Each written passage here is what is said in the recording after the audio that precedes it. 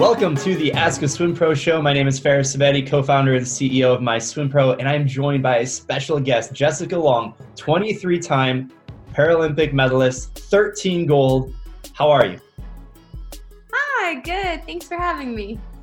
So we are doing this virtually via video call. We are at home, staying social distance. How is that going for you? Oh my goodness. So I haven't swam in like a week. We ended up finding a pool, my friend and I, but I've painted like everything. I'm painting the living room. Just trying to stay busy, I think, has been helping a lot. Mm-hmm. And how have you, so the news came out just a couple of days ago about 2020 now becoming 2021 in Tokyo. Can you walk through like the process of like taking that in and maybe leading up to that, maybe potential anxiety? Yeah, for sure. So we here in Baltimore, Maryland, we were locked down about like a week and a half ago. And when that happened, I had like a double swim practice. And I just remember talking to my coach, like, is this really going to happen? Like, are we not going to go to Tokyo? Like, what do you think is going to happen? And at that point, I was just settling, like, until they made the call, I was just training like Tokyo was still happening, which is really difficult. But I ended up finding a pool about 2 hours away with another Paralympic swimmer. And we drove 2 days in a row to go swim and just trying to do anything that we could. But in that time, I've been home for a week. It was becoming more and more real that we weren't properly training. We're losing muscle mass. They're not announcing that they're canceling or postponing it. So I think mentally it was just kind of draining. I would say I was pretty tired. I know another, Lizzie Smith, another Paralympic athlete, we're really close friends. We were kind of like, okay, are they going to pull it? What are they going to do? So when they actually decided to postpone it, my first reaction was just relief, right? Like, okay, so we have another year, super positive that all of us athletes are going through it together. But then as the hours settled in, it was just like, oh my gosh, another year, like everything shifted another year. And I think really what I'm just doing right now is allowing myself to feel all the emotions, just sadness and just some heartache for, the year, the training, the hours that were already put in, but also just knowing that that won't go to waste and just trying to be really positive through the whole thing and keeping myself busy, like painting, like doing ab workouts. And yeah, it's just a really weird time. Yeah, for sure. Crazy time that we're in. I saw on Team USA, I think it was Twitter, there was a video and you said, we're going to rise up. We'll be stronger as a team, as a country. Maybe elaborate. I mean, because you have so much positivity and a lot of people are feeling down on themselves in the situation. So I guess, how do you share that positivity with others? For sure. I think the big thing right now is just control the controllables. And right now we can't control the situation and we can just do the best. We're just doing the best that we can, right? We're social distancing, we're staying inside.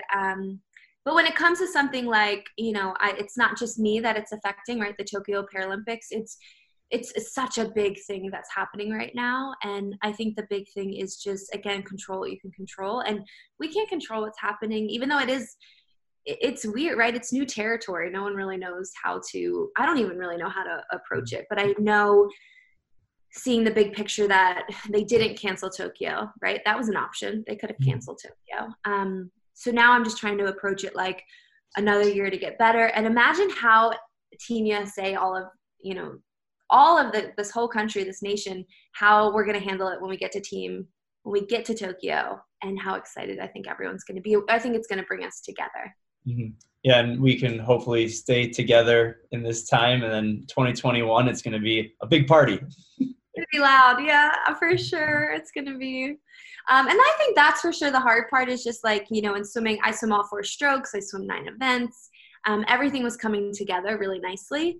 And I will say I was a little bit behind. I planned a wedding all of 2019. So that was my top priority. So I had to really hustle the last 6 months to really get myself into good shape. And I think that's a little tough, is just knowing that, okay, everything was coming together, but at the same time, I'm just trying to change my mindset that I can do that again. Okay.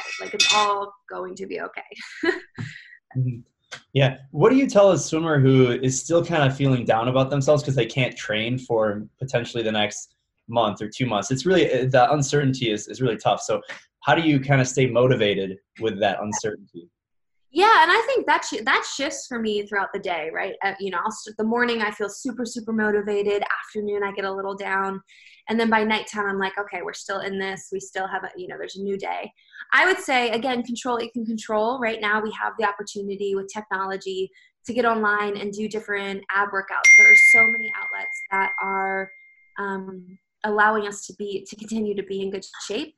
We're able to do yoga, there's ab workouts, keeping your shoulders strong, stretching, all of that will pay off in the end than just sitting completely still. Mm-hmm. And besides painting the living room, what are some exercises you're doing at home to keep yourself active? Yeah, well, I stole from my pool. I stole a med ball and I stole like an ab roller. Yeah. Those aren't too bad. Like they're on Amazon and everything, and all these like cords. So I've been doing a lot of ITYs just to help with my shoulder mobility. I have a foam roller. I've been stretching out as much as I can, abs, alternating leg lifts. Honestly, just trying to get my heart rate up. With being an amputee, a bilateral amputee, I can't just go on a jog. I can't just go on a run. That's why I chose swimming, because it's the best workout. So what I'm trying to do is just like dance around, trying to get like my heart, just a little sweat in. And that honestly, it's amazing. Like if I've been in a slump, just getting up and moving has been really, really helping me get back on track. Mm-hmm. Let's dive into those dryland exercises a little bit more. So you mentioned the shoulder stability ITYs and some core alternating leg lifts, it sounded like. What else do you like to do for the core for some of the swimmers who are trying to find that next challenge? Sure. I think V-ups are great. I think you can do that sitting down, Russian twists. And if you don't have any weight, try to find something a little bit heavier and just really get that rotation. That's something I'm really working on. And then also, if you happen to have a band or some type of like stretching cord, I've been tying that to doors and almost just like getting that freestyle catch, that butterfly catch. I'll do both. I also really like this. This has been really tough, but laying on my back, I don't know what this is called, maybe dead bugs. I've heard all sorts of different, but you're laying on your back and you pull the cords over your head, with your legs up, and then drop your legs and lift it up. And it's this whole working your arms, working your abs, but yes. Just got to keep moving. Yeah, essentially. Yeah, for sure. You mentioned Lizzie Smith, who we have an interview. We'll link in the description as well. What's that relationship been like with, other athletes and just the people that you meet through the sport? Yeah, well, Lizzie Smith is one of my best friends. She was in my wedding back in October. She's coming over to help me paint, but we're going to stay 6 feet apart. But no, it's been really great. We actually have a group chat with Team USA, just to write really positive stuff. Just how's everyone doing? Checking in. We are united together. There's one team. We're all going through it, right? That everything shifted, the whole plan, the performance plan. But at the same time, it's been really cool. I've reached out to a few other athletes, and we all kind of don't really know what we're feeling, and I think that that's totally okay. We're just trying to get through the motions and taking it day by day. And again, we don't know when this will end. So just as long as, we're all there for each other, the support, I think that's been a really big bonus. Mm-hmm. Awesome. If we're changing gears a little bit, where do you see yourself, beyond the competition pool? At some point, it could be in a while, I'm not sure what you're planning, but where do you see life after competition? Yeah, well, I have a crazy story. I was adopted from Russia when I was a baby, born without my legs, fell in love with swimming, have traveled the world from swimming. But more than that, I love sport. I love that it brings us together. I would love to do some commentating. I commentated for NBC at the Paralympics once, the Winter Games. I wrote a book with my sister that came out 2 years ago. So I have other book ideas and speeches. I love public speaking and sharing my story. And really being a role model to the next generation, I think, is super important, especially in today's world with social media and just, I know I had role models growing up, so that's kind of what I hope to do, and we'll see.